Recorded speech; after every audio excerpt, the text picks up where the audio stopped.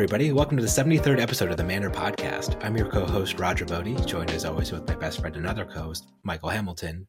Michael, when you face really hard and difficult circumstances in your life, what's your coping mechanism? Like, how do you cope with difficult things in your life?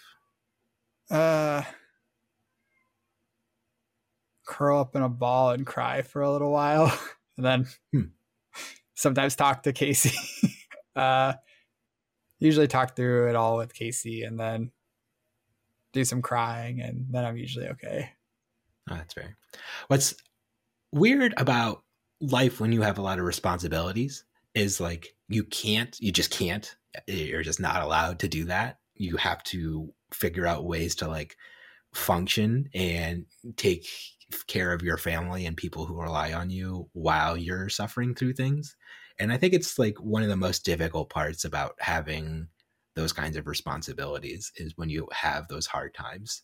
Like, it's super rewarding and it makes the good times like way better, in my opinion, as well, at least for me personally. But it also makes like the hard times way harder at the same time. It's a real give and take. Yeah, I feel like even with in my opinion, with the freedom to curl up and cry, my good times are still very good, and the bad times are less bad. But I don't know. That's part of why I have structured my life the way I have. That's fair. That's a good way to look at it.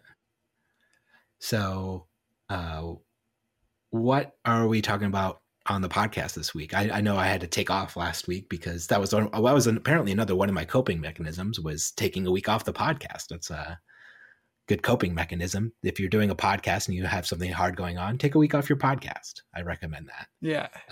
So I'm excited to get back into it though. Yeah, I'm glad to have you back. Travis is great, but I'm glad you're back.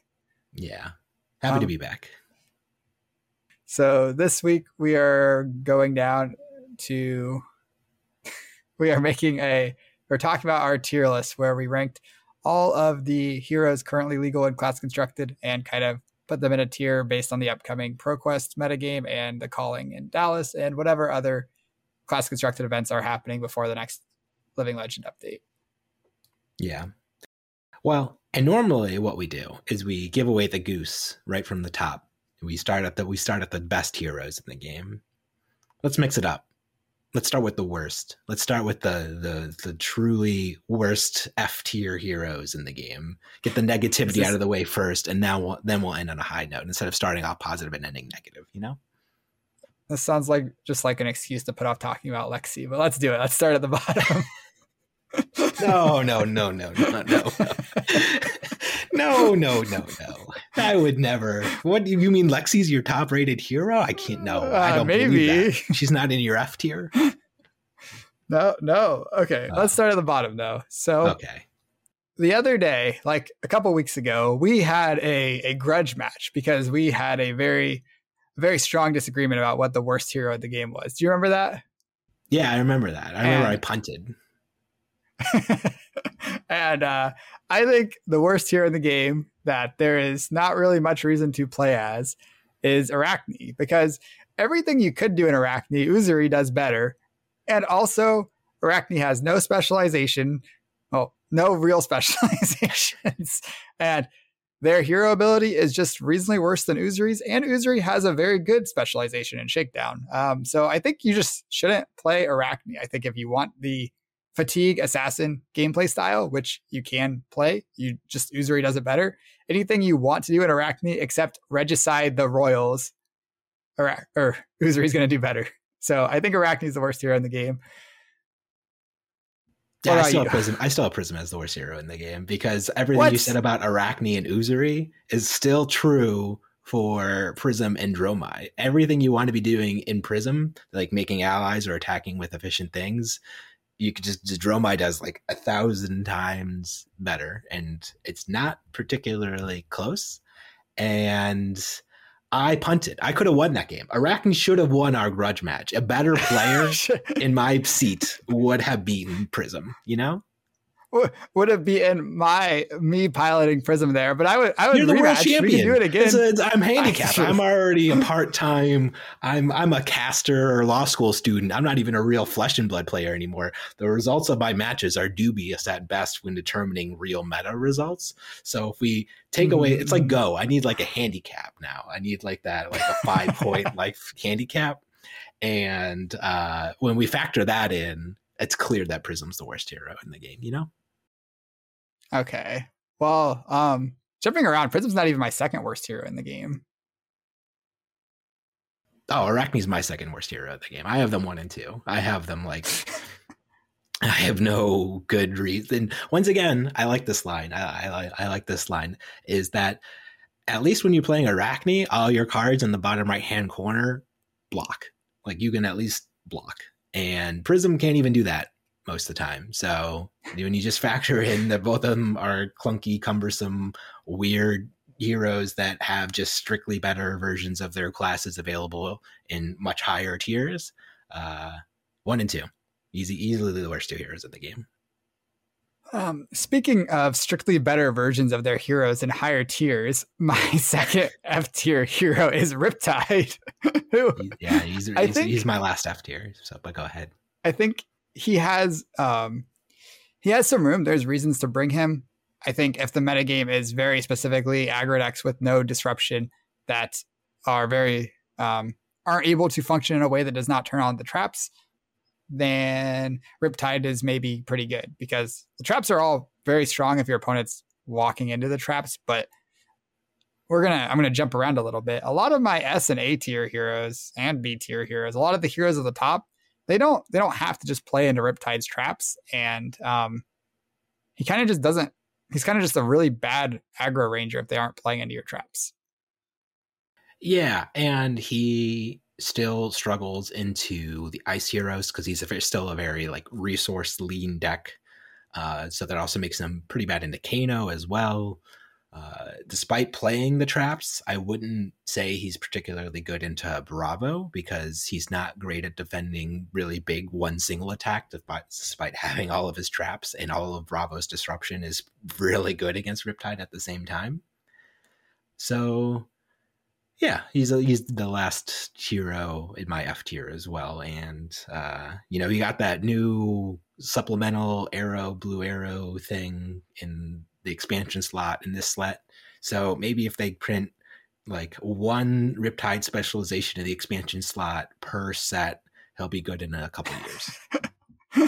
I do think once Lexi and Icelander and Dromai and Bravo Living Legend out, and they introduce no good heroes. Okay, yeah, and no heroes that are good against Riptide, then he might jump up. But for now, like you just look at some of the best heroes in the game, and you're like, I don't want to be playing Riptide into that hero. I don't want to be playing Riptide into that hero. I don't want to be playing Riptide into that hero. So poor Riptide is. So when we go to Savage Lands and we get tier 1 Rhinar, I imagine Riptide sucks into Rhinar. All of your defense reactions suck if they're just getting intimidated away, right?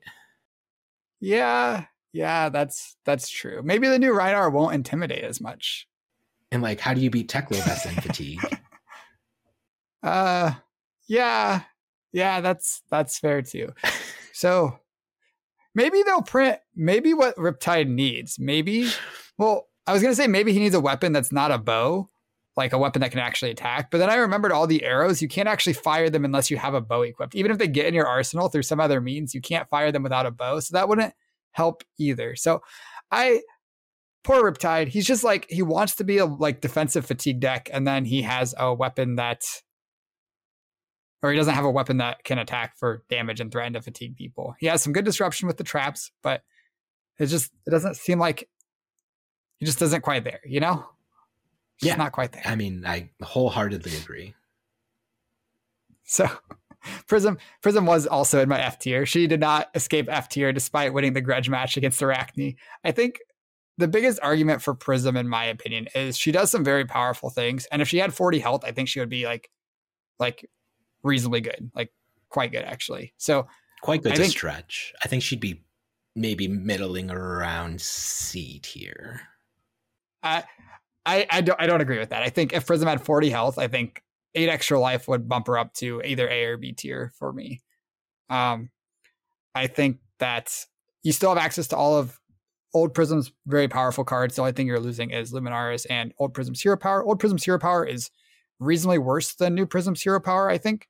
The Luminaris was so much better than anything New Prism is doing, but I think that with 40 health, New Prism would have enough good matchups that she'd be A tier. I think Dromai would be really hard, but I think like Bravo would be a buy, Icelander would be a buy, and that's a good solid start when those are some of the better heroes in the game. I guess that's fair. I guess I'm just thinking of just how, like, when I'm playing a deck, right? Like, there are decks that you play and you're just like, oh, I am implementing my game plan and my pieces are coming together and I'm having functional game plans and I'm getting good value on my turns, and the deck just feels like you're not fighting against your deck to play a game of Flesh and Blood. You're just playing a game of Flesh and Blood. And Prism is a deck that sometimes feels like you're actively not only fighting your opponent, but your deck at the same time, with just like the amount of resources you need and getting your angels to line up and getting your triggers to happen at meaningful times and then being able to block your opponent. Like, I just feel like there are just so many things that just feel so difficult to do in Prism that I think even with the extra life, I don't really like her angel game plan as like a core game plan strategy, but I guess that's not taking into consideration the Iris builds or the more heavy aura builds. So, but then at that point, then like we're not even rating she's still an F tier hero.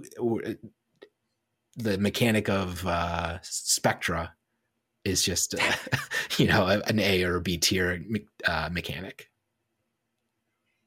I don't know. I think like even if she's not playing any of her new cards and just doing the Iris stuff with the auras, like that's not her. Yeah, that's is the power of the mechanic. But nothing is the hero. It's always the cards they're playing, right?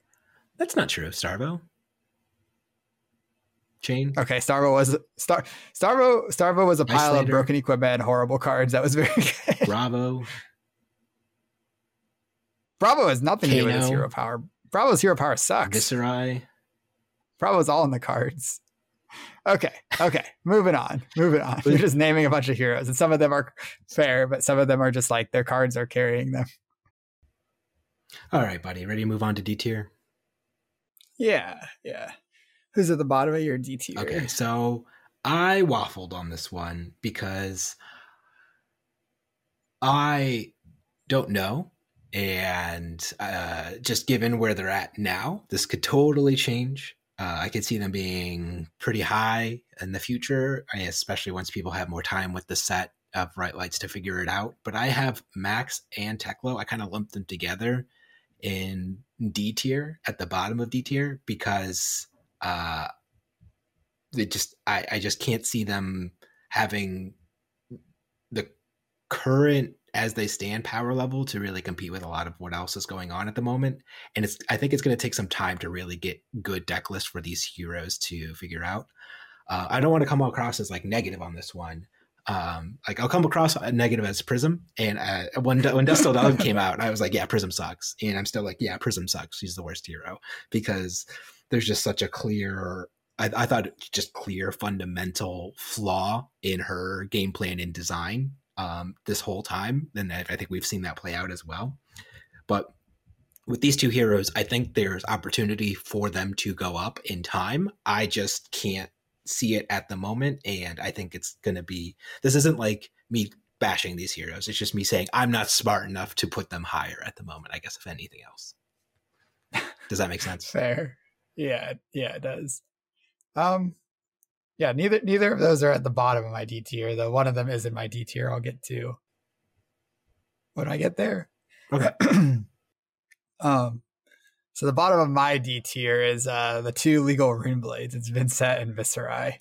I think Vincent's been around for a while, and she did quite well in Blitz for herself, but has yet to really crack into CC. I think there's some pretty big issues that still remain unsolved. I'm not saying that they'll never be solved, and she might have the tools with the card she needs, but I don't see it. And poor Viserai, how the mighty have fallen. I put him in A tier last tier list, which did not prove to be the case. He's just gotten worse with the banning of, or the Living Legend of Rosetta Thorn. Just means a lot of his turns he's going to present one less damage, which is pretty big amount to give away.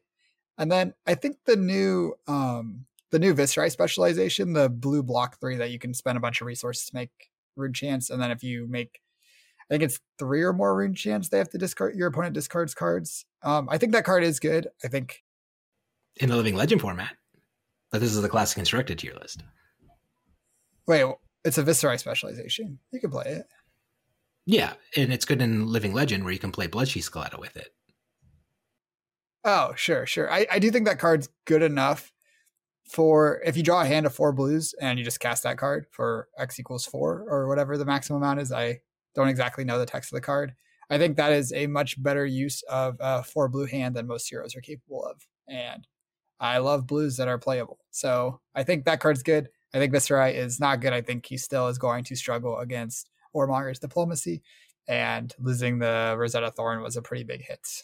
On top of also just like being pretty bad. It needs to be 6 or greater. It's an XX card. So if this is in your arsenal and you have 4 blues in your hand, you pay 2 of your blues are the first X, the second pair of your blues are the second X. So then that's how you get the 6 to get the 6 rune chance and make them discard 3 cards. For some reason, I thought you could play it off in 3 blues and get the discard. But if it has to be in your arsenal and then you need to draw a hand of 4 blues, that makes it a lot worse than I thought it was. Maybe it's great with Bloodchief Skeletta. It's a very good Skeletta card. Sure. Okay. Sorry, Viserai. I'm glad I put you in the bottom of D tier. I misunderstood what that card did. For sure. Yeah, funnily enough, they're my next 2 heroes in D tier. I heard the 2 Runeblades, Vincent and Viserai. Rosetta Thorn was kind of the backbone of Runeblade's power level for a while. That's gone now. They didn't unban Duskblade, and even if they did, I don't know how much higher I'd be putting these heroes on the tier list. So given that they both have pretty bad weapons, their base equipment, obviously they still have very powerful, very, very, very powerful base equipment. No arguments for me there on that front. But as far as like their game plan and power level of the cards in deck, I would say they're a pretty noticeable step below than everything else that's going on at the moment. And in order to, I don't really know what it's going to take for them to move out of this tier, because I don't really want to just say, well, a weapon or a Duskblade or something like that would just kind of solve all their problems. It just kind of, they're also soft to Warmonger's Diplomacy from now until the rest of time, because both of them want to be playing the non-attack action and the attack actions in the same turn. So there's just a lot of things going on that kind of, I think, have some gaps to fill in. And when we compare them to like the other 2 Runeblade that have lived in Legend now, like Chain and Briar, they both have Chain has a significantly better hero ability than any other hero pretty much in the game. And Briar had access to the entire suite of elemental cards, and she really didn't play a lot of base Runeblade cards in her deck. They were very few and far between. It was mostly just the elemental cards and powerful generics that really carried the strength of her, on top of Rosetta Thorn and then the really busted Runeblade equipment that blocked really well. So yeah, I think it's clear that Runeblades, from being the most problematic class when we started, probably are now in a rough spot. Yeah, I don't think they're that far away. If they get another weapon on the power level of Rosetta Thorn, I think Viserai's hero power is extremely powerful. Just like a lot of the time, it is 2 or 3 extra damage per turn, which most heroes would like kill for that hero power. Like being talentless sucks. So he doesn't get access to as big of a card pool as Briar or Chain had. And like you were saying, Briar didn't play very many base Runeblade cards. Chain didn't either. Most of the Runeblade cards Chain played were Shadow Runeblade cards. He played like Blue Shrill and maybe Blue or Red Vexing Malice. But other than that, it was just like Shadow Runeblade cards and generics like Art of War and Belittle. So yeah, we'll see. I think there are some very powerful cards still. Like Revel's still very good. Swarming Gloomveil's still very good. And the equipment is very good, like you said. But for now, between having bad matchups into Lexi and Icelander, which are 2 of the best decks, and Warmonger's Diplomacy, which is also all over the place, just seems like a rough time to be a Runeblade player. For sure. So, okay. Any other heroes in your D tier? Yeah. So I have my next hero in the D tier and then I'll talk about my mech that made D tier, is Rhinar. I think basically Rhinar is kind of in the same boat as the 3 F tier heroes, where there isn't a lot of reason to play him over Levia. Levia is more powerful, and Intimidate is just not that good of a keyword right now. People still are not trying to block a lot, shockingly.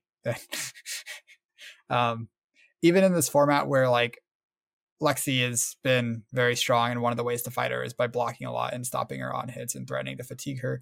Even still, Rhinar just isn't powerful enough on numbers to compete with the aggressive decks, while also like threatening these really defensive decks with his Intimidates. So I think Rhinar is a couple really good cards away from being a hero that you want to be taking to an event. I think the weapons are fine, and some of his best cards are very good, like Bloodrush Bellow, but he's just not there right now. Yeah, agree. He's also in my D tier, and that's all my D tiers. So tell me, I'm eager to know which one of the mechs made your D tier. The last D tier for me is Tekla Vossen. I think that he does some really cool things, and I think that the rate you get when you banish the Evos is very good. But I think, and then also having blues that you're happy to play is something that I think is really strong. And all 4 of the blue Majestics are probably going to be in the deck. Maybe just 3 sets of them. Maybe you play like Tunic or Foundry Heart to help banish them or something. But I just think that his matchups into any heroes that are trying to do arcane damage, you can't reasonably present Arcane Barrier because you're trying to put this equipment on. It just makes it basically impossible to imagine ever beating Iyslander with him. I think he's going to struggle a lot into Dromai. And then if you start with these base equipment that you can't block with and you need to upgrade them, you just are going to really struggle into hitting Lexi's breakpoints to block out. And I think if you're bad into Dromai, Iyslander, and Lexi, you can't be higher than D tier. You got to be at least functional into one of them to have a shot in a tournament. So yeah, I think Tekla is in D tier, and maybe once Lexi gets out of here, maybe someone else, or maybe Lexi and Iyslander will get out of here and he can kind of fight more of this value mid-rangey game that he wants to play without the lack of Arcane Barrier costing him so much. But for now, I don't see how you build him in a way that's competes with the other mechs or fights any of the top tier heroes. Yeah. And so in taking in and synthesizing all the things you just said, my first impression was like, yeah, but he's really cool. Like the whole Evos flavor thing is like, it's like a really cool, unique way to play Flesh and Blood in a way that no other hero in the game really does at the moment. And I was thinking about it and I was like, Prism fits that bill pretty much 1 for 1 at the moment. Like she plays the game in a super unique way that no other hero really kind of can do, between like tutoring cards out of her deck and then creating these angels, and the angels and like this whole alternative resource of managing her soul. Just like the vibe and just like the game plans that some of these heroes we're talking about in the bottom tier are just so different from kind of like everything else we're about to talk about above them. And I think that kind of speaks to just like the core engine of Flesh and Blood just is usually so rewarding of just baseline rate, just making sure that you're getting the value on a turn-to-turn sequence out of your hand is really important in a game that revolves around, turn-to-turn sequences and gameplay patterns. So maybe the issue is that it just like the payoffs and rewards for doing their thing just isn't high enough. Like, it's a really fine line to walk, right? Because if you make their alternative game plans too good, then the baseline heroes that are just kind of competing on that core like rate level just can't ever beat them. And if you make them not good enough, then they can't beat the baseline hero. So it's like, it's just a really awkward thing about Flesh and Blood. I guess I'm kind of realizing it, maybe like, it's just really difficult to find that sweet spot for these alternative strategies. I don't know how much you agree with that, though. I do. I think if you look at some of what I would consider alternative strategies, you look at the original Prism, you look at what Chain was doing, you look at even Iyslander, and these heroes have been like some of the best heroes in the game. Yeah. They are not playing Flesh and Blood the way most people are playing Flesh and Blood. They're doing something very outside the realm. And even if we look at Lexi, probably fits that bill too. I would argue Lexi fits that build now too, just because of most heroes in the game can't draw 3 cards for 1 card. and have it not be a downside. Like the sure Riptide and Azalea can play that card, but it's much harder for them to consistently use those 3 cards. And there's just no downside to Lexi, I guess, like drawing those 3 cards. It's just like 1 card, draw 3 cards. It's like, okay, cool. Like it's busted.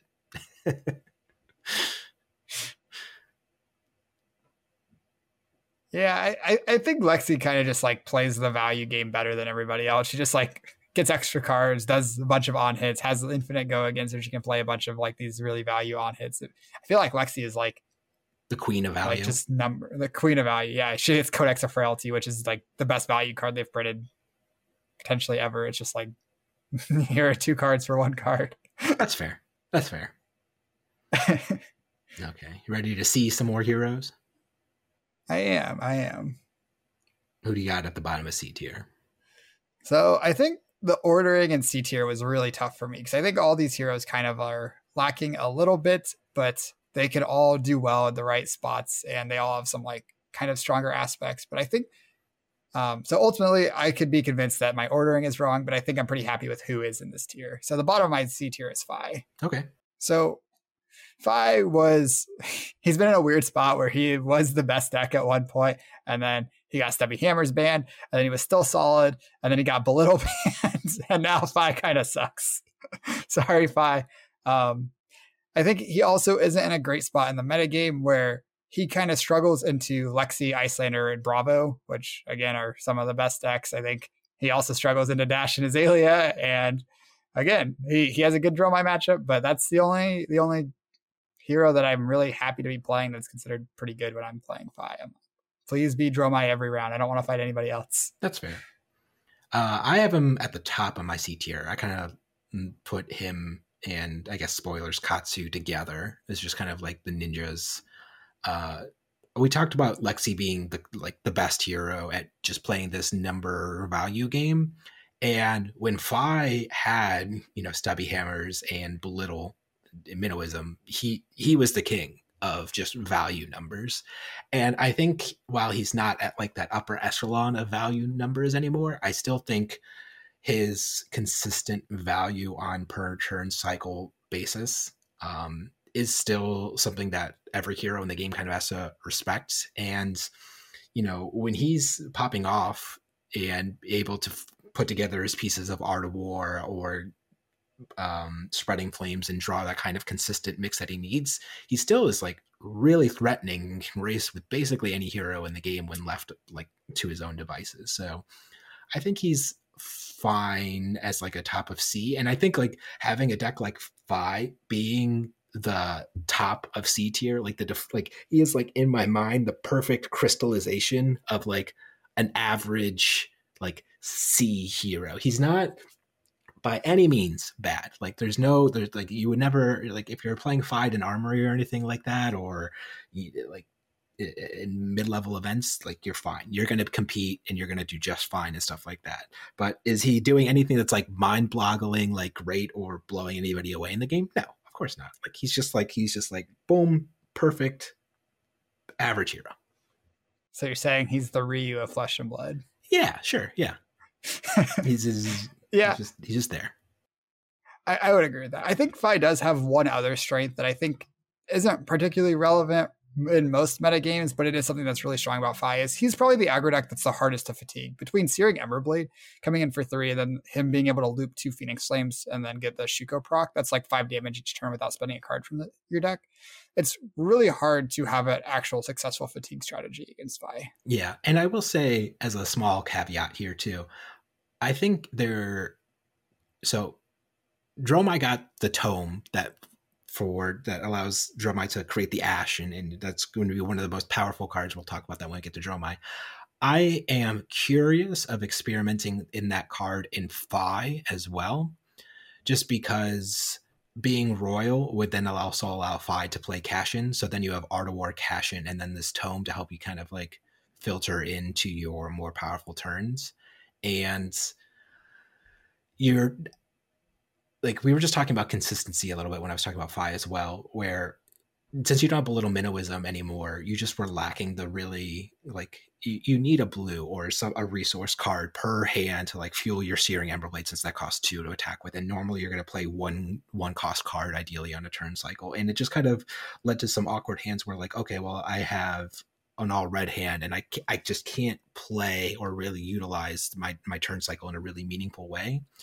And there's a potential where if you want to go to like this really heavy red line version of Fi now, you can just kind of rely on your cash-ins 2 and 3 to be these resource cards, but you try to use Tome as best you can to give you these resources and dig to your power cards. I think there could be something there. I'm not 100% on it, but it's something that I at least like want to mess around with. Yeah, I think I'm a little bit skeptical because both the ninja hats are so strong. Sure. Like they're the hats that you look at your ninja decks, you never expect to see Crown of Providence in them. You've got two very, very good hat options between Mask of Momentum and Mask of the Pouncing Lynx. I also think that when you're playing Tome, you draw 2 and pitch two reds. If you draw into 2 blues or a blue and a yellow as Fi, you're going to have to pitch your reds, and then you're just going to have these blues left over that you're going to be playing.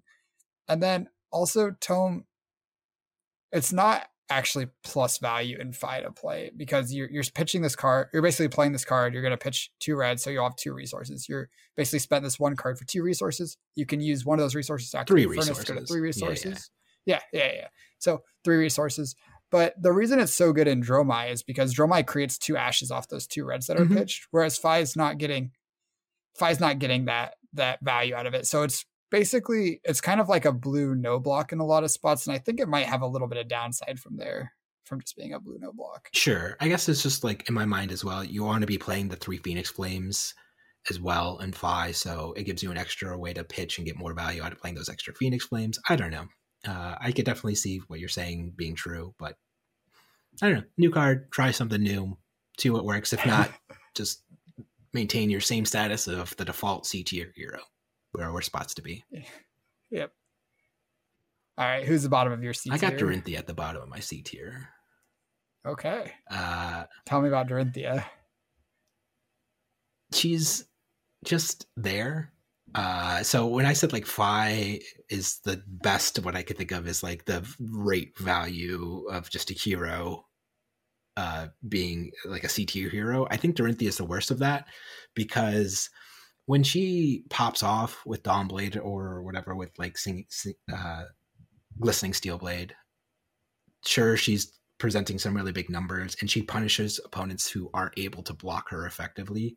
But there's also a lot of game plans that just can completely ignore the Dawnblade and outrace her. She's still really vulnerable to then getting disruptive at a certain point in time. She doesn't play particularly well from behind in games. And ultimately, at the end of the day, all Dorinthia has going for her is numbers. Like it's just numbers. There's no disruption. There's no super interesting things going on. She's got some good blocking equipment. She's got some interesting attack reactions she can mess around with. But at the end of the day, it's just numbers, man. And that's the bottom of C tier for me because it's not even like good, efficient, consistent numbers. It's just like mopey numbers. Yeah, I really need to go into the lab and work on some Dorinthia decks. I still think she is better than I guess we give her credit for, the world gives her credit for. I think like the fact that she can pivot so well between offense and defense, where like all of her cards that are good on offense still block for 3, and she has very good blocking equipment. I think her matchup into Lexi is actually probably reasonable. Maybe probably not great because Lexi's just so good, but like reasonable. And then you get like some equity from being able to pivot to a fatigue strategy if Lexi feels forced to block out your Dawnblade early when you're threatening the counters. Then Lexi's pretty encouraged to block because she can really race pretty easily if she gets a couple counters on the Dawnblade. So I think Dorinthia, I actually put her in my B tier, but I'm not super solid on that. I also think the Great Axe kind of gives her an alternate strategy into decks that are looking to fatigue her usually. So like, I think the Bravo matchup's probably quite good for her. She loads up with some defense reactions and fires the Great Axe. Like that matchup seems good. And then any other deck that you're looking to play a grindy game, you can do that now. Don't you just lose that matchup 100%? What do you mean? So let's say Bravo presents Anathos, and then you spend your card swinging 4, and Bravo just swings back 4 to 6. Sure, yours is a little bit harder to block, but he has the higher base number on his weapon. Because it's not like Dorinthia can put counters on the Great Axe. Like, you're just doing a thing. Well, it's 4 damage that it's costs more cards to block. So like if Bravo's blocking your weapon with 2 cards and you're blocking his weapon with 2 cards, it's pretty break even, right? Yeah. So how can you say she's like favored then? Because then also he's going to have his Guardian attacks that will then come in over the top and, you know, dominate and eventually deal something. And it's pummelable. Is that a word? It's just like, yeah, I don't know. Maybe I'm wrong. I haven't spent the time working on Dory, but I do think. Do you think what you really needed is like another blue 3 block that gave you maybe conditional value if your opponent has a defense reaction in Arsenal? I do not believe the new card from the expansion slot is very good. It is a blue block 3 with some ability, but without ways to set your opponent's arsenal like Codexes or ways to know what's in their arsenal, because Dorinthia is a warrior that doesn't do that, I imagine that you shouldn't be playing that card. I don't know for sure. All right. My next C tier hero is Boltyn, your best buddy Boltyn. I think that this hero has a lot of problems, mainly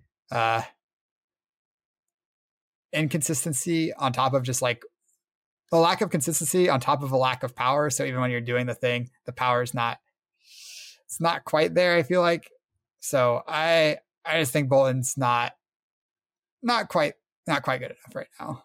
But you're making some faces. So I'll let you talk about Boltyn. I have a puzzled look on my face because you're like, the power's not there. And I'm like, Boltyn has the most busted power cards in the game, probably. Like when he is capable of probably the highest ceiling in the game of any hero when all of the stars align, things line up with like Saber's combo, I would say is the most single amount of damage any hero can present in the game in a single turn.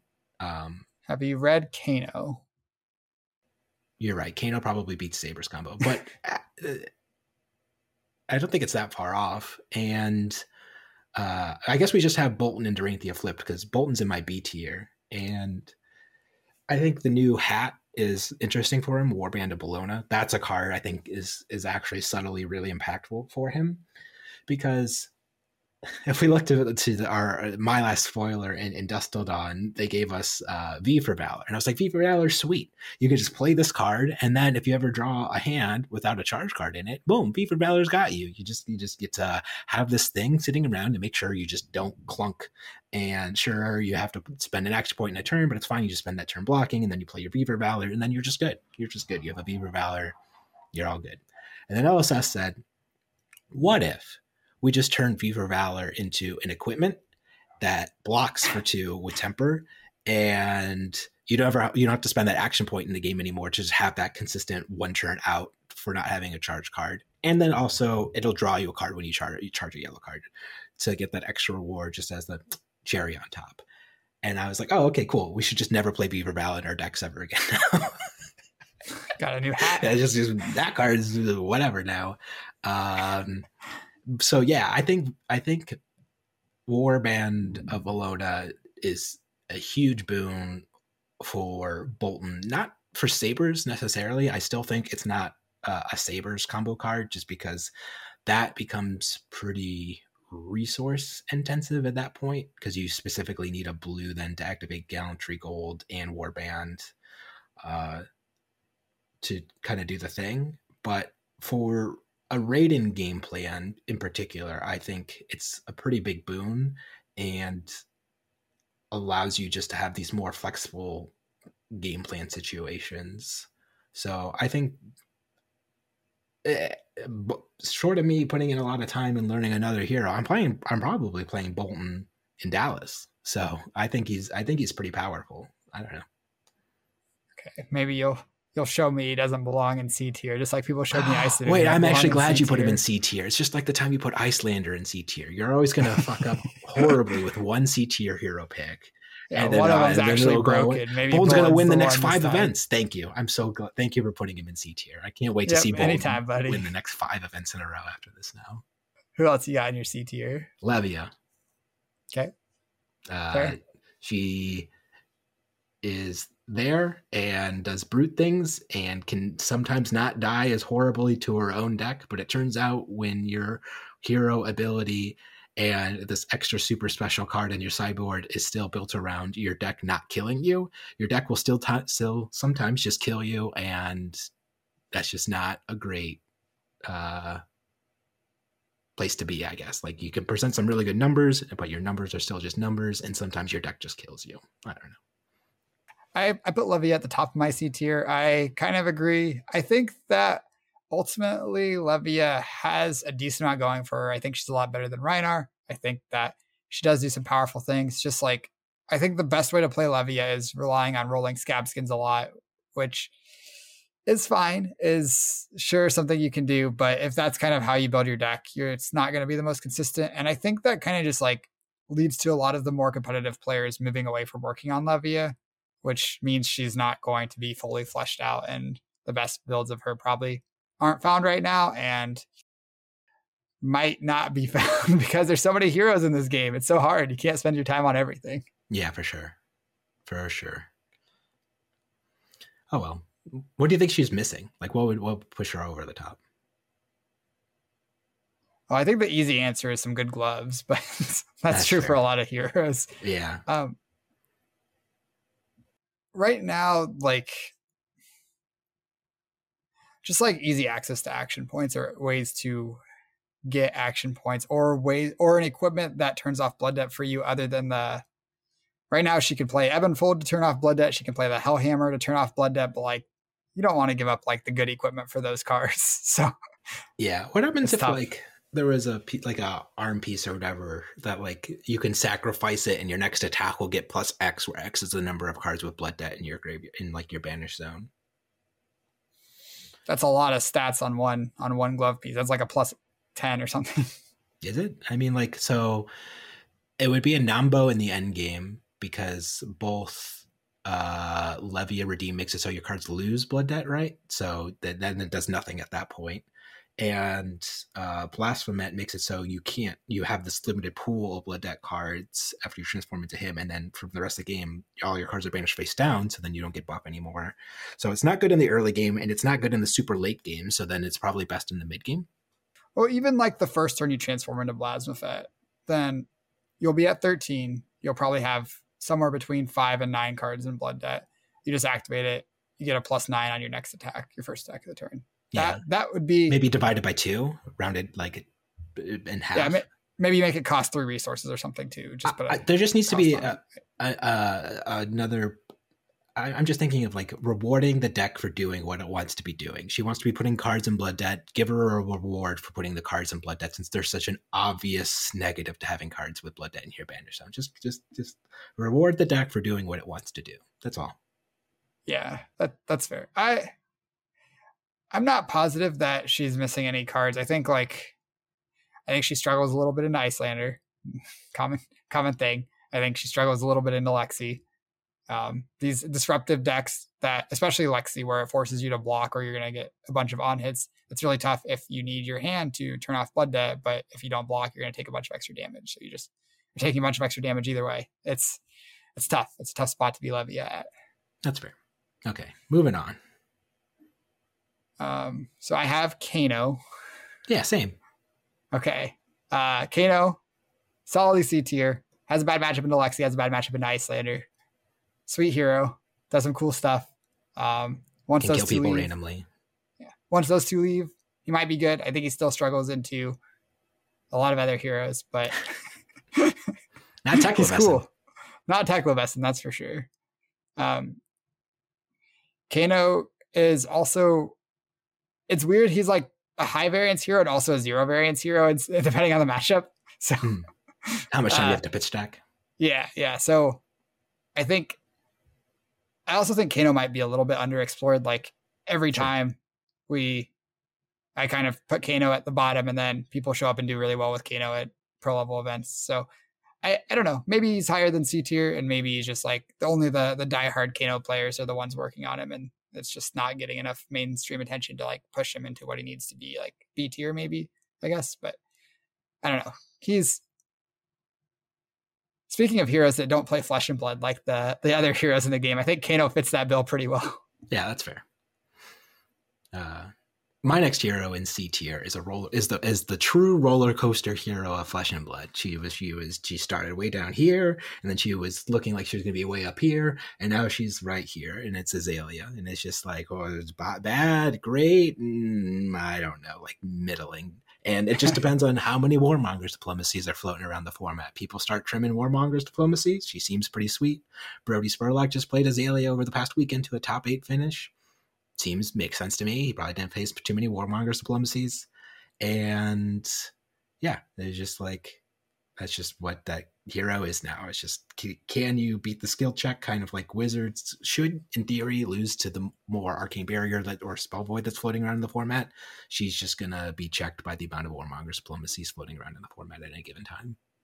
Yeah, I put her a bit higher than you did. I think that she has tools in a lot of the good decks. I think she really struggles in a Bravo and Dromai, which I feel like I've been saying a lot, but yeah, she's like not that bad in the Lexi and pretty good in the Iyslander as well. So I think she's in an okay spot. Yeah, makes sense. My last C tier hero is Max, the Hype Nitro. I think that's his title. Yeah, he's pretty Max. High. Yeah. So I think Max does some interesting things better than Dash 1 does with the boost aggro plan. I think like the Big Berthas and Crankshafts are cards you actively want in your deck, especially the blues. When you boost them, you get a free counter on your Hyperdriver, which is just a +1 every time that happens. I think Banksy is a better weapon in aggro races than induction or than plasma, than Teklo. What is the pistol called? Technoplasma Purifier? No, yeah, I think so. Teklo Plasma Purifier is the +1 thing. Induction Chamber's the go again one. Teklo Plasma Pistol? Whatever the pistol's called. Where it's a resource for 2. Banksy's a resource for 3 as long as you've cranked something. And it has an on hit, which gives you your resource back basically when it hits by recharging your Hyperdriver. Pistols, right? Yeah. I think that gives Max some pretty strong tools in the no blocks aggro races where you have your weapon with an on hit. I also think being able to, in the late game, turn into this Hydroid mechanism, whatever it's called. When you get the 3 Hyperdrivers out, and in aggro mirrors, this is really strong. You get to play a bunch of above rate attacks. You're just boosting. You're just playing a good game. You get basically 6 copies of 0 to 60 and not 0 to 60 Zipper Hit and Throttle, because you have Jumpstart and the Rev Up that are basically more copies of those, which means you're just like going above rate more often in Max than you are in Boost Dash. And I think all those things combined make up for the lack of Spark of Genius in aggro matchups. My worry is that Max is going to struggle against decks that are pretty happy to block him out and just play a long game and see if he runs out of cards. The Mechanoid helps with that, but it's not really enough to not get fatigued by itself. You need more things going on, and I think that's why Max is not higher. Yeah, that's fair. Like I said, I'm ambivalent about Max. Don't know, can't say one way or another. Especially considering you outlined some reasons why you should play him over Dash. I think that's the biggest question mark I have, is what about his game plan and this Hyperdriver focus is worth it in Classic Constructed. We'll see. He might just be a limited only hero. I don't know, but I'm open to somebody figuring out a sweet Max deck. I'd be all in. I would love to put him in a mech. I'll be a Gundam pilot any day of the week. My last hero in C tier, there was Katsu, for pretty much all the same reasons as Fi. Just numbers guy.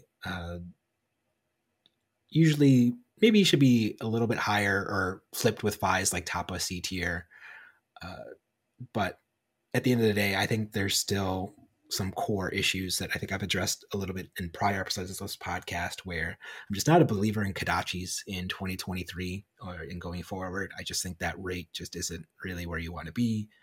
I think he can struggle with the ordering of the cards, where sometimes you'll draw a bunch of your combo pieces in the early game, and you just won't have the cards in your graveyard in order to like really meaningfully make use of the turn cycles. And he suffers from the rune blade problems, where sometimes you'll draw all the combo pieces or all the chain starters, and you'll just clump in some ways or another, and he doesn't really have any ways to fix or address that. So those are kind of my three big issues with Katsu. With that being said, he does do some really super powerful things and does have like some clear, very high ceiling potential as well. Yeah, Katsu made my B tier because some of the turns that Katsu can have are just like really, really strong. And a lot of times your opponent Katsu doesn't block, keeps a 4 or 5 card hand. They lead on Surging Strike, and you just feel like you're dead no matter what you do. They go Surging Strike, maybe you block it out. They go Whelming Gust Wave, and you just blocked out the Surging Strike, and now you're like, well, I have to block this. So you block with your last 2 cards. Then if they naturally have bonds, you just like, it feels like you just lose the game on the spot. And even if they don't, they can go Kadachi into some other go again attack and draw a card off their mask momentum and still have a really, really strong turn. And I think that combined with ancestral empowerment and the gloves that you can sack to give a combo card +1, I think just let Katsu reliably thread these odd hits and kind of force through a couple of extra usually throughout the course of a game that are often worth a full card in the case of Whelming Gust Wave, or even using Katsu's ability to go get Bonds of Ancestry when you need it. And I think because of that, Katsu is just like really powerful. And once Lexi is gone and not kind of beating him up and giving him all these frostbites, I think Katsu has a good chance of doing pretty well in the metagame. That's fair. So now we're moving on to some B-boys and girls. Yep. Well, I already talked about my last B tier hero in Boltyn. Boltyn's my B boy. Who's your last B person? I have Dash IO as the lowest of B tier. I think she does some really cool things. I think that the aggro boost versions that are playing extra items off the top, they're using high speed impact. No, maximum velocity, high octane. All the mech cards sound the same to me. They're using high octane to get a bunch of action points so they can fire their gun a bunch of times. She is capable of some very high damage output turns, and even her setup turns are usually like threatening a decent amount of damage, where she's like attacking a couple of times and playing an item, like pretty strong. She gets Spark of Genius, which is great. Spark of Genius with some of the new crank options means that it doesn't always end your turn, so you can boost something, play Spark of Genius, draw a card, crank the item you get off of it, and then the amount of value you get from playing a card off the top for just a single resource, that's like a +2 every time you do that. And if you're running hot, you're going to do that most turns of the game, which is crazy. So yeah, I think, and the big thing that's baked into the items is that they don't have go again, so they're supposed to cost you an action point. So casting them as an instant, it's pretty good. That's true. That one resource is kind of paying for the action point too, in that way. So it's kind of like is paying a resource for an action point good? Voltaire, Spellbound Creepers, who have been able to pay one resource for an action point and do really, really good things in the game?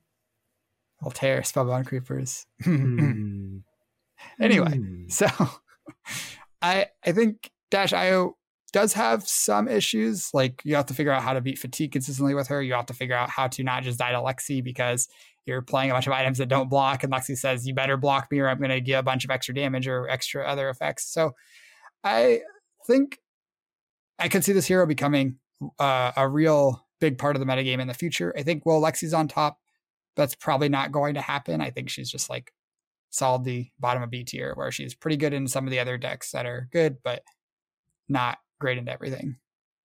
I was looking around for a coin, and I realized I don't have any coins. I just have poker chips I fiddle around with. Because what I was going to say is that I have Dash IO in B tier, but I also have old Dash Inventor Extraordinaire or whatever, and like right next to her, because I feel like they're B tier, two sides of the same coin, where I think you were talking a lot about like the boost dash synergies that Dash IO gives you, and I think that's where her home's going to be, especially given that she starts with a lower starting life total. She's just going to want to put her foot on the gas and just try to get the game over with as fast as possible, so that her life total gap just doesn't matter as much, and being able to go above rate with the items and the amount of items she wants to put in her deck just really don't incentivize playing really long control grindy games. But being able to start with your induction chamber and play with your technical plasma pistol can kind of give a lot of room for Tree Frog dash now to kind of take advantage to some of these new tools that came in the new Bright Light set. So I can definitely see like a more controlling style of dash that actually does play some generics. Maybe you even play some Evos in this deck as well to help go along with these more controlling style of dash, considering like she never really had arm pieces to begin with. So giving up like starting with Goliath Gauntlet or your Evo Space Arms really isn't a big difference. So if you can just like eventually transform those into some blocking equipment, get some value there, seems like a powerful thing to be doing, on top of which just this normal dash game plan of just shooting your pistol, blocking a bunch, shooting your pistol, blocking a bunch. Seems pretty good to me. Yeah. Old school dash inventor, whatever her name is. Inventor extraordinaire. Yeah, I think so. She actually made my A tier for some of the reasons you were talking about. I think like she still has all the boost stuff. She can kind of pivot between the boost stuff and like setting up the item package with defense reactions in the same deck even. And then you also have the Tree Frog version, which I think will probably end up being less represented and probably less powerful than the hybrid version. But I think it is still like, even if you could only play dash as Tree Frog, I think it would still be better than some of the C tier heroes. So yeah, for sure. And you also have that interesting thing where you sit down from your opponent, you're like, are they going to be boost aggro? Are they going to be Tree Frog? And the different ways you should be sideboarding for each of those matchups is really, really extreme. And that's kind of like one of the powerful things that Original Dash kind of, like one of the powerful questions she just asked you, that she's like, you got to make a decision, you got to sideboard, and you won't know until she flips over her equipment, and even sometimes not even right then. But usually when you see the equipment, I think the chess piece is the biggest differentiator, where the Tree Frogs usually are on Tunic and the other ones are on the Tekla Foundry Heart. So she's in my A tier. Makes sense. I doubt you'll have this hero in your A tier there. Where did you got Uzuri with me in B, where we both be Uzuri believers? She is my next hero. She's almost like the crystallizing definition of B tier to me, which is a kind of a interesting spot to be, like slightly above rate, difficult to interact with, and really punishing on hits. I guess maybe not slightly above rate, but like on rate, I guess would be more of the way to say it. With the really, I think she struggles to stay on rate. Yeah.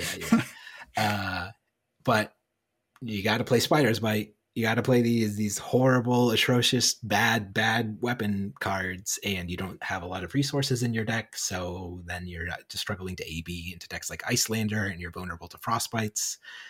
And sometimes your disruption really doesn't line up very well. But when you are being your tricky, Uzuri, flippy self, and you're really punishing your opponents where they're damned if they do, damned if they don't, it's a super powerful hero.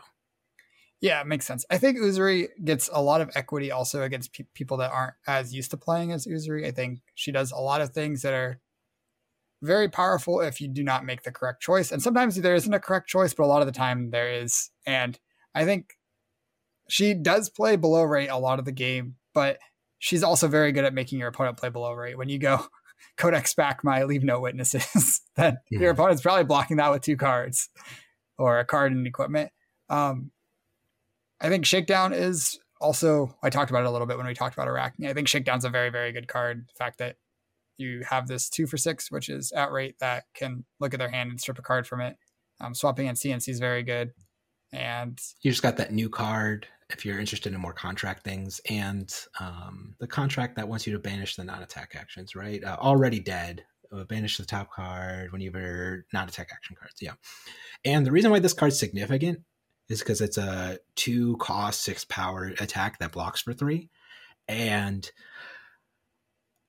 Uzuri already could have been like a pretty solid pummel deck between Command and Conquer and her specialization, and giving her more. I honestly think the biggest thing holding back Assassins at the moment is they lack more 2 for 6s that are good pummel targets. Like, I think if they get one more good pummel target now, they're just like very, very, very, very good pummel decks. And right now it's not, because you're still playing things like Death Touch, Leave No Witnesses, and Lightning Strike. Interestingly, Surgical Extraction's a decent pummel target. But I think if they just get like one more good 2 cost, 2 for 6, 3 block attack, I think they're in a really good spot. Yeah, I would agree. I do think their weapons still are going to keep them from being. I don't think they'll ever be the best Sure. deck in the format or anything, even if they get like all the right cards. I feel like we haven't really seen a deck be the best deck in the format without having a very good weapon. And right now, you talked about Kodachi's being bad. Spider's Bite and all the Assassin Daggers are, I think, reasonably worse than Kodachi's, and that's rough. Pre Rosetta Thorn Chain was probably the best deck without a good weapon, right?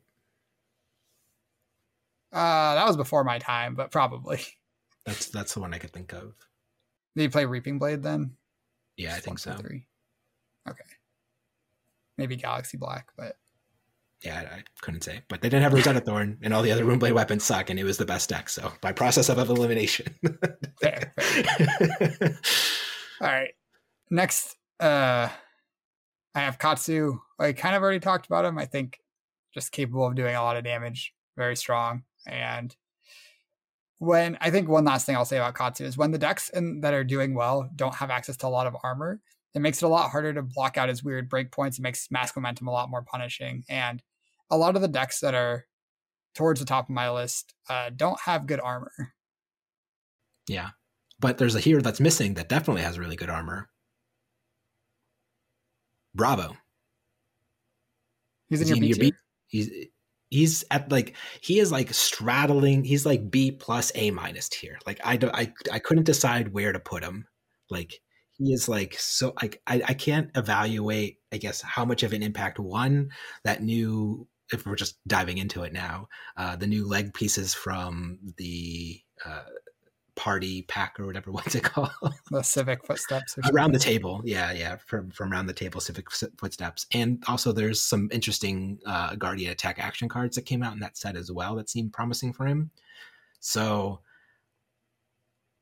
I could see him still being like, I put him in A tier last time, and I think he was pretty solidly at the top of B tier, and now putting him at the top of B tier, and I could see him being at the bottom of A tier. Like I think he's just right in between those two lines. But did you put him at bottom of A tier? I put him in middle of A tier. Middle of A tier. Yeah, so I think that Bravo probably deserved to be the bottom of A tier last season, and I think he's just gotten better. The footsteps are good, and of the heroes that are like, I actually think Bravo might have a favored matchup into Lexi right now, which is, it's hard to put a hero in B tier that is favored into Lexi if they also have a reasonable matchup spread elsewhere, which maybe isn't true. He's not great into Icelander. He's pretty bad into Dash. But aside from the boots, what do you think the boots really just make that much of a difference into Lexi? Or like, what of these new Guardian cards really changed that matchup then? It's just the boots, but having 2 extra life and 1 more point where you can stop a break point is huge. Interesting. Okay, I could see it, but that matchup was fine before, but I think it was still pretty, like, I would think it was like 60-40 Lexi favored. Maybe the boots make it 55-45 or maybe 50-50, but I would really hesitate to say he's favored into Lexi. I don't think any deck in the format's favored into Lexi. That's fair. It is a bold claim to say he's favored into Lexi, but I think there's a lot going for him. He has a lot going for him. And yeah, I don't know. I think he solidly belongs in A tier now, but we'll see. That and when you think about like his matchup in a Dromai, that matchup makes me want to jump off a cliff. That matchup is, you can make it favored, you can do whatever you want as long as your rounds are 3 hours long. As long as you have 3-hour round timer limits, sure, I'm happy playing Bravo. But the fact that you're probably going to get paired in a Dromai at some point and get a draw, it makes me not want to play that hero. I hate the Dromai v Bravo matchup so much, dude. It's so annoying. Fair. That's I guess a good reason not to play Bravo if you hate the matchup that much. I think like you might be able to, like, between pressuring to kill her and pressuring to fatigue her, I think Bravo is in a good spot in that matchup, like you said, with infinite time. And I think it's really on the Dromai to have a good plan to overcome that. And I think it's not easy from the Dromai side. Chromite probably helps. I think that might be part of the puzzle, but I have not figured that puzzle out from the Dromai side. Yeah, if they like, I don't care which side they put it on. Just make that matchup not take 5 hours, where Dromai needs to play 6 Remembrances and play 20 Dragons and Ashes in order to on 17th cycle to potentially maybe win the game if Bravo plays poorly. Just make Bravo have a card that's like crush, destroy any number of allies, or give Dromai just cards that say like that are like your opponent can't attack you with cards with power 6 or greater dragon or something like that. Like either way, I'm okay putting either way they want to press their thumbs on the scale to make that matchup not take 15 hours. I'm fine with, but please, for the love of God, don't make that matchup like take 15 hours anymore. Like it's so unfun and uninteresting and boring. It might be my least favorite matchup in Flesh and Blood. All right. Last hero in B tier for me is Azalea. You talked about her. You put her in C tier, right? And I think that maybe she belongs lower than I put her, because every time we cover her on Mana University, I feel like it's been very underwhelming, where it's like Azalea is this hero that can do these really, really powerful things, and then she never does them ever and just dies. So I remember the game I covered by myself while you were out last week. It was Azalea versus Lexi, and she dominated like 2 or 3 Red and Ledgers early in the game, was up like 22-38 or something, and then didn't do anything for the rest of the game and died. And I'm like, this does seem kind of like an Azalea thing to do. So I think she only dominated 2 Red in the Ledgers, and then the third one went on the bottom of the decks somehow. I don't remember how, but yeah, sure, it's tough. Azalea does Azalea things. On top of that, she has a horrible matchup into Bravo and a horrible matchup into Warmonger's Diplomacy, and she's a reasonably inconsistent deck. Probably, and she's not great into Dromai. She's not good at clearing dragons. Yep. And so maybe she belongs lower than the top of B tier, but that's where I put her this week. Yeah, the fact that like she like even without Warmonger's Diplomacy, I think she's dubious into what I consider to be the top 3 decks in the format. I think already kind of put a hamper on her, but I don't know. Then you have to factor in Warmonger's Diplomacy too. It's like, okay. You got anyone else in B tier? Nope. All right. A tier. Talk about Bravo. Now this gets easy. Now we just say like, oh, okay, these are the good heroes in the game. Whoop-de-doo. We got Dromai, we got Iyslander, we got Lexi. Got Lexi at S tier. We got Dromai and Iyslander in A tier. I'd put Iyslander slightly higher than Dromai at the moment, but I could be convinced that Dromai is better than Iyslander at the moment. So yeah. That's it. That's why I didn't want to start on this, because it's boring. It's like, this is the state of the game. We could forget about the past like 50 minutes that this podcast has gone on. Throw it out the window. Probably none of these heroes probably can even reasonably somewhat even expect to like consistently beat these heroes. I think they're all 50-50, or maybe not all, but like especially into Lexi, I think everything in the deck, in particular, everything in the game is 50-50 or worse into Lexi at the moment. But it is what it is, man. I don't think I'd push back too hard against that, but being 50-50 against Lexi is like, that's tough to do. Lexi's so good.